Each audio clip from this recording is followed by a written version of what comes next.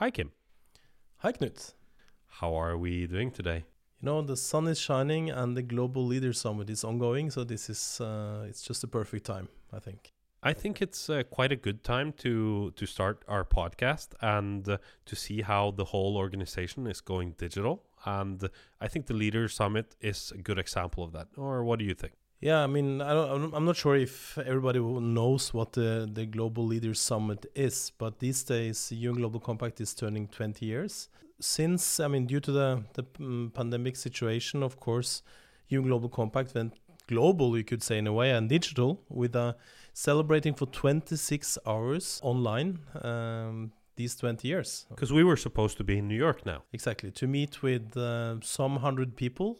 And now there are several thousand people instead meeting online. And we're saving quite a lot of fuel on not traveling. Exactly. So it's a win-win situation, we would say. Yes, Even though we would both like to be in New York. Yeah. It's both a green shift and a digital shift, but it's a very sort of local shift for the two of us. Yeah. So another thing that's happening this summer is that our long-standing leader, Lise Kingo, has decided to step down, and we're lucky enough to get a new great leader. But 6 months ago, we had a chat with Lisa. Can you set the stage for us? Where are we? Yeah, like 6 months ago, we were also quite young in the UN Global Compact history, so to speak, of the Norwegian chapter, because we were only 1 month into our existence, and I was going to meet Lise Kingo and to discuss what have happened the last 5 years in UN Global Compact.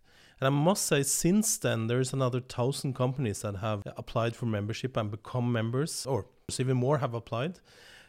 So the movement of UN Global Compact, being the largest business initiative in the world for sustainability, is growing a lot.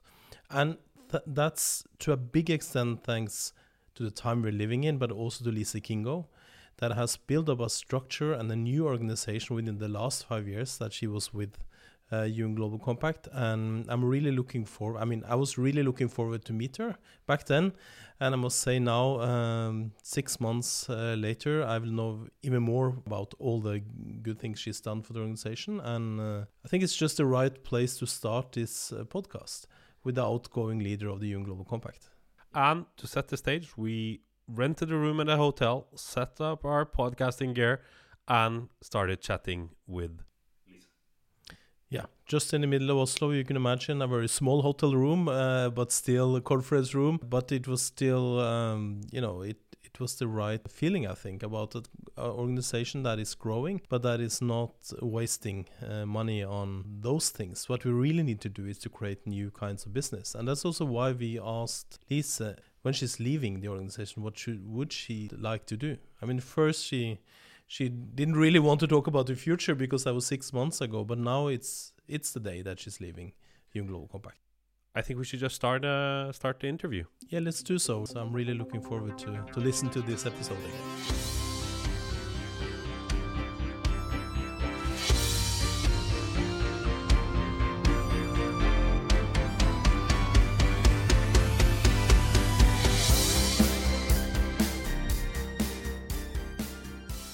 Lise, welcome to our podcast. It's so nice to have you here. We are going to talk about the ocean today, but first we're going down to sort of the bits and pieces and the details to pick your brain on what are the ways forward. Perhaps a reflection on how have we done on the SDGs. It's now already, it's almost 2020, right? So it's almost 5 years ago that we launched the UN launched the SDGs.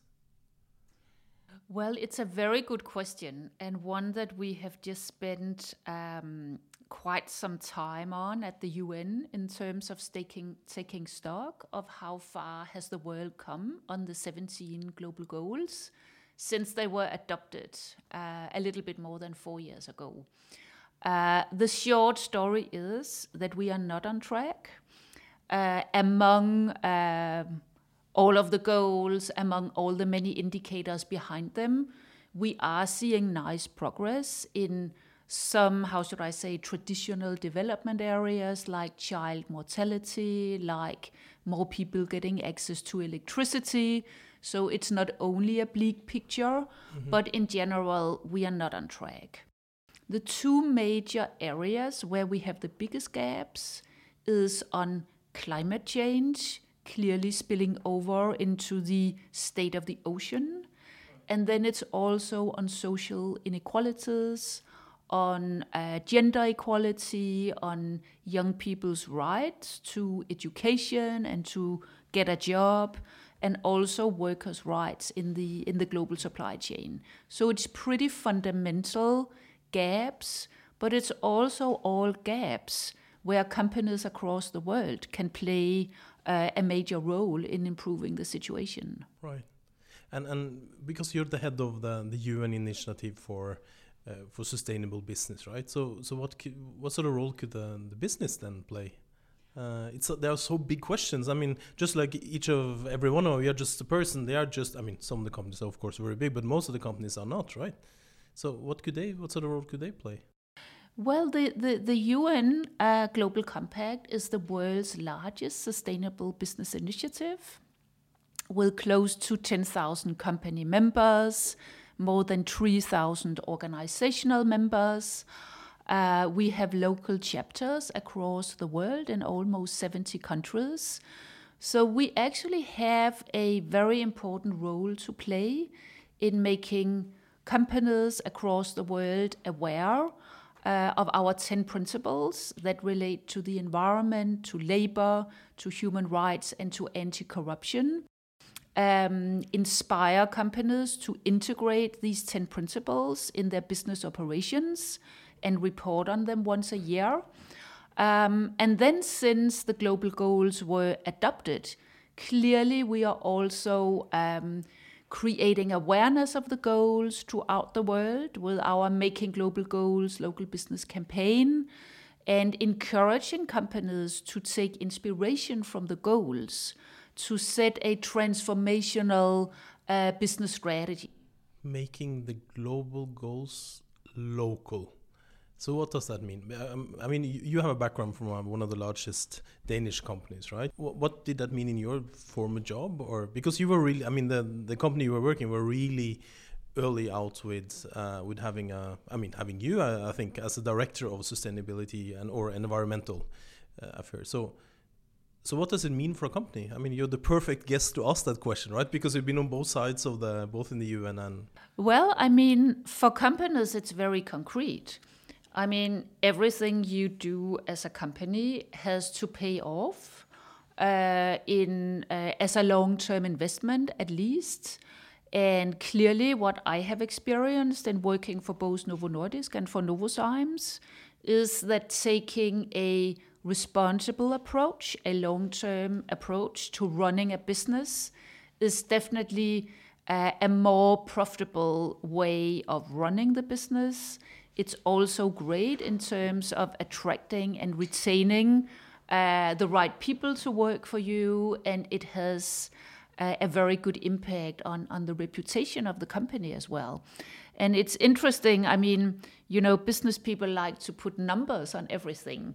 So we actually know that companies that are part of the UN Global Compact have a double-digit better creditworthiness than companies that are not. We know that companies also have a better share price and that they also have a better reputation. So I have to say that from a strict business perspective, you should become a member. Responsible business is good business. And I think that is fortunately becoming more and more mainstream across the world. So we are certainly reaching a tipping point in that sense. And I think the global goals have played a huge role in that. Within the Global Compact population, more than 81% of companies are aware and are taking action on the goals. So I think the campaign I was referring to before, that we actually made to be quite business-like, Making Global Goals local business, it's a nice slogan. And I think it also signals that making the goals a reality has to happen on the ground in real activities with real partners. So it's not a theoretical or an academic exercise that happens in some meeting room at the UN in New York. It's real action on the ground. No matter if we are talking about a fashion company's supply chain management, or how a construction company is improving its CO2 emissions. I mean, this is very, very concrete, and it should be part of daily business decisions. And I think I also saw some numbers on I mean, the consumers and the investors. I mean, they are now asking for this, right? So it's not like you were saying, it's not a good thing to have. It's now something you need to have. So just since last year, I saw that there was an increase of 30% in investments in green and sustainable bonds and credits. Just in 1 year, we've seen that, right? And I also saw a study from Forbes. It was almost 9 out of 10 customers are now asking the companies to take decisions, not even give them on the alternatives, but take decisions on sustainable products and services. So the authorities, the investors, and the consumers asking for more sustainability, I think that is a good business case, isn't it? It's definitely a great business case. I mean, I think a lot of what we are seeing these days is really positive. I mean, clearly, to make the global goals a reality by 2030, we need the governments, we need companies, we need civil society, we need all of us as consumers. I think we see really good trends, particularly in the way this thinking is being picked up by major industries that have had issues in the past, the financial industry, also the ocean business. But I think the challenge is that we still have too few companies that are really taking a leadership in, stating and putting into action that they want to be part of the solution and not part of the problem. So we need to go to scale, which is why Global Compact's mission is that we want to mobilize a global movement of companies and organizations to create the world that we all want. But our theory is that if we can mobilize more than 30% of an industry, then we are gaining what we call a tipping point, and we are creating a new normal.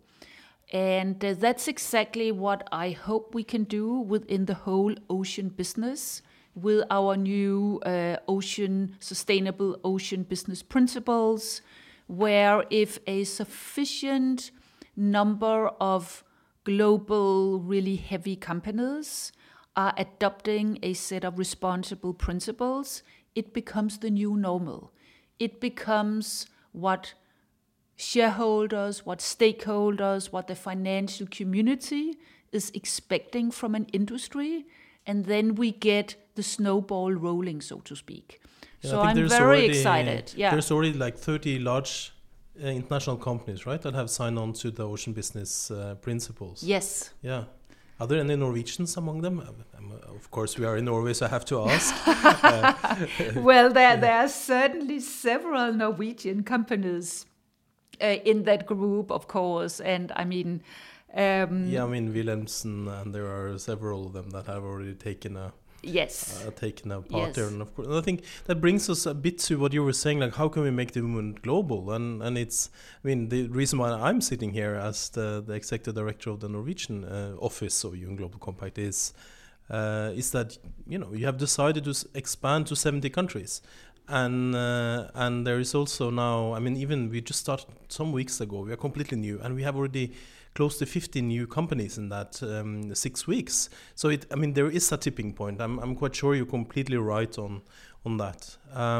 But I think the ocean principles, but also the ocean platform you were referring to, is important for several reasons. But there is one thing that came to my mind, and that is, so UN Global Compact launched the progress report just some weeks ago, which is looking at, how are the companies doing on the different goals.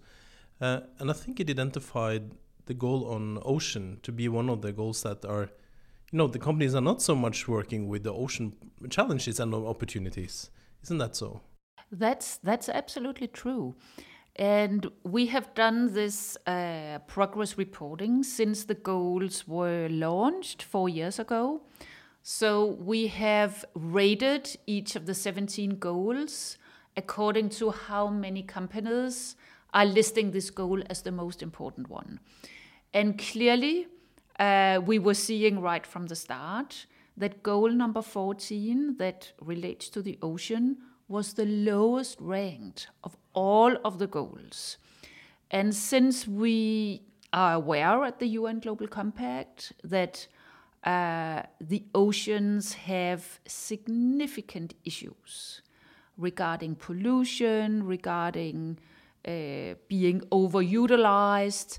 I mean, we felt that we had to get an important group of companies together that could set a new agenda where we really put the ocean and the ocean's sustainability on the business agenda. So that was the whole reason for establishing the action platform on responsible oceans. I think it's like 3 years ago now, 2.5 years ago. So the progress we have seen since then has really been amazing. And we are very concerned with, of course, improving the sustainability of the ocean, but also to look at how we at the same time can improve the productivity of the ocean, which was actually one of the points that Anna Solberg, the Prime Minister, made in her opening speech today. Yeah.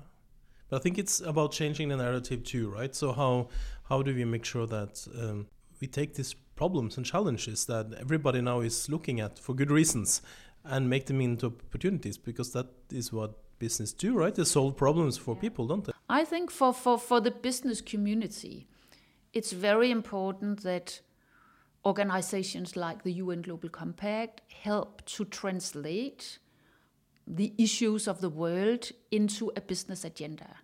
And the way we like to talk about the climate challenge or the ocean challenge or the gender challenge is to look at how businesses can turn significant global risks into opportunities.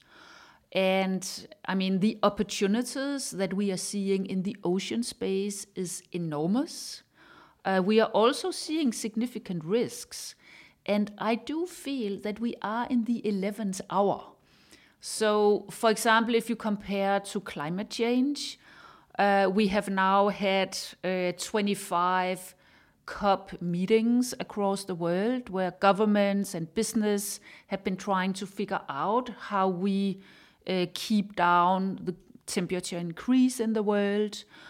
We don't have that kind of time when it comes to ocean. So I'm hoping that we can sort of frog leap when it comes to the issues in the oceans based on what we have already learned from climate change. So that's also the objective that we have in the action platform, that we are a group of very strong companies that can quickly set a new agenda and do the transformation faster than we have seen it in the whole climate space. But I think it's interesting what you're saying, that so in a way we have never had so many problems perhaps that's not true. I mean, we have seen tremendous development in the world since 1990 on the social side of things. And I mean, we have half the amount of children under the age of 5 dying. I mean, there has been a huge positive effect, but still we are standing perhaps ahead of so many problems we never have had before. But that is also an important possibility to get economic growth. And then I must say, I'm curious if you should, I mean, I don't know if you can answer this question, but if you now should choose to go, back to business and work somewhere in one sector, since you said there are lots of opportunities, what would you choose? Do you have any sort of preferences on that? Well, I think it's interesting if you look at across the different business sectors and you think about who holds the silver bullet. Exactly. Which sector could really drive a tipping point on all the 17 goals? I mean, I would put my money, so to speak, on the financial sector. Okay. Because in looking at what kind of investments would be needed to making the global goals a reality by 2030, UNCTAD's estimate is that we would need between 5 and 7 trillion US dollars every year from now until 2030. This kind of funding will have to come from the private sector. The ODA that we put across every year is in the order of 167 billion US dollars. So that will not do the trick at all. So we need to get the financial sector and the corporate sector interested in directing more of their investments into the areas of the global goals. That's where I see a big opportunity for the next 3 to 5 years. And I also think that the biggest business opportunity the world will have in the next 2 decades will be investing along the lines of the Sustainable Development Goals. But I think there is still a need to, I mean, this is fantastic. So if you're listening now and you're working in finance, you know you're on the right place. But I think it's interesting. So what you're sort of going into now is the SDG-linked finance, I would say, right? Or when you're saying that it should invest along the lines, what do you put into that? Well, it's actually very concrete. Just as the UN Global Compact has an action platform on sustainable ocean business, we also have an action platform on innovative financing for the goals, where we discuss with also a group of companies, 20, 30 global companies, how can we think about new ways of directing more private financing into the areas of the goals. And actually last year at the World Economic Forum, we issued a call to action for all companies in the world in saying whenever a company is doing foreign direct investments, think about the global goals and how you can direct more investments into areas of the goals on climate, on ocean, on gender diversity. That's important. And other idea is, you know, all companies put their employees' pension investments either into a corporate pension fund or into a pension company. If all businesses would ensure that these investments are again done according to the Sustainable Development Goals, we know that there's 12 trillion US dollars being invested through employees' pensions every year. So that in itself could close the gap or the opportunity I was mentioning before between 5 and 7 trillion US dollars. And finally, you know, we are seeing new ways of financial instruments to raise debt, for example. So one of our member companies, the Italian-based Enel energy company, have just issued SDG bonds, both in the US and also in Europe, relating to a set of SDGs. So that's clearly another way of directing investments into the areas of the SDGs. So these three, how should I say, not simple, but, you know, pretty concrete ideas. That is what we are encouraging all companies to do.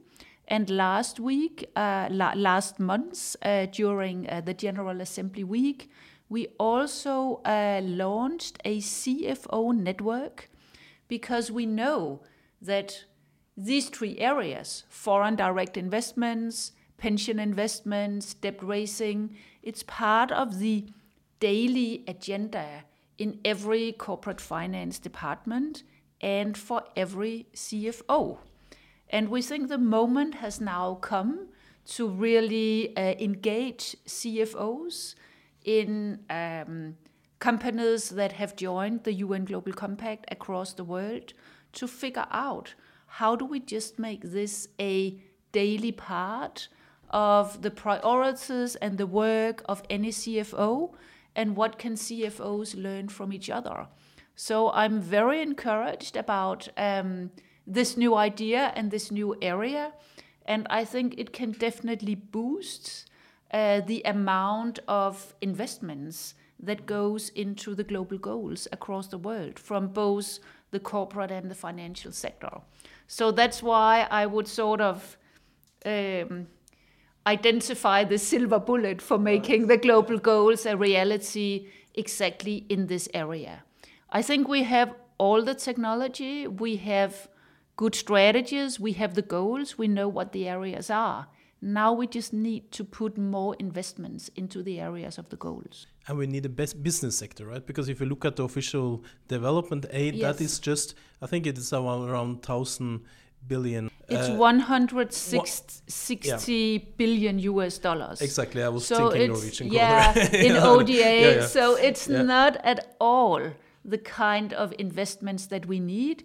It is actually 3% of the global GDP, or it is 1% of the global private assets that we need to activate. So you could say from that perspective, it's a huge amount, but it's definitely, how should I say, liquidity that's out there. It's just not at the moment directed efficiently into the areas of the global goal. So, to sum up, you're saying that to create the future we want, business or sustainability needs to be business, basically, right? Yes. We have 1 or 2 minutes more, so if you have something you would like to add, you have the possibility of an end pitch here now. Oh, well, thank you. That's a great opportunity. So if I may just end by a call to action, I would definitely say make sure your company adheres to solid universal principles like the ones we promote at the Global Compact: human rights, anti-corruption, the environment, and labor. That is a fundamental starting point for being a responsible company. I would also say take inspiration from the 17 global goals. When you think about how to transition and ensure that your future business model is aligned with society's expectations, not least with the expectations of the young people today. Because we know from many surveys, not least from Morgan Stanley's data, that the young generation, they want to work for, they want to invest in, and they want to engage with responsible companies. If you cannot document that you are aligned with universal principles and global goals, I think it will be difficult to attract the very clever young people to come and work for you and invest in you in the future. So responsible business is good business. So with those wise words, I just want to thank you so much for coming, Lise Kingo, the CEO of UN Global Compact globally. My name is Kim Gabrielli, and I'm the Executive Director of UN Global Compact here in Norway. Thank you so much for listening. My pleasure.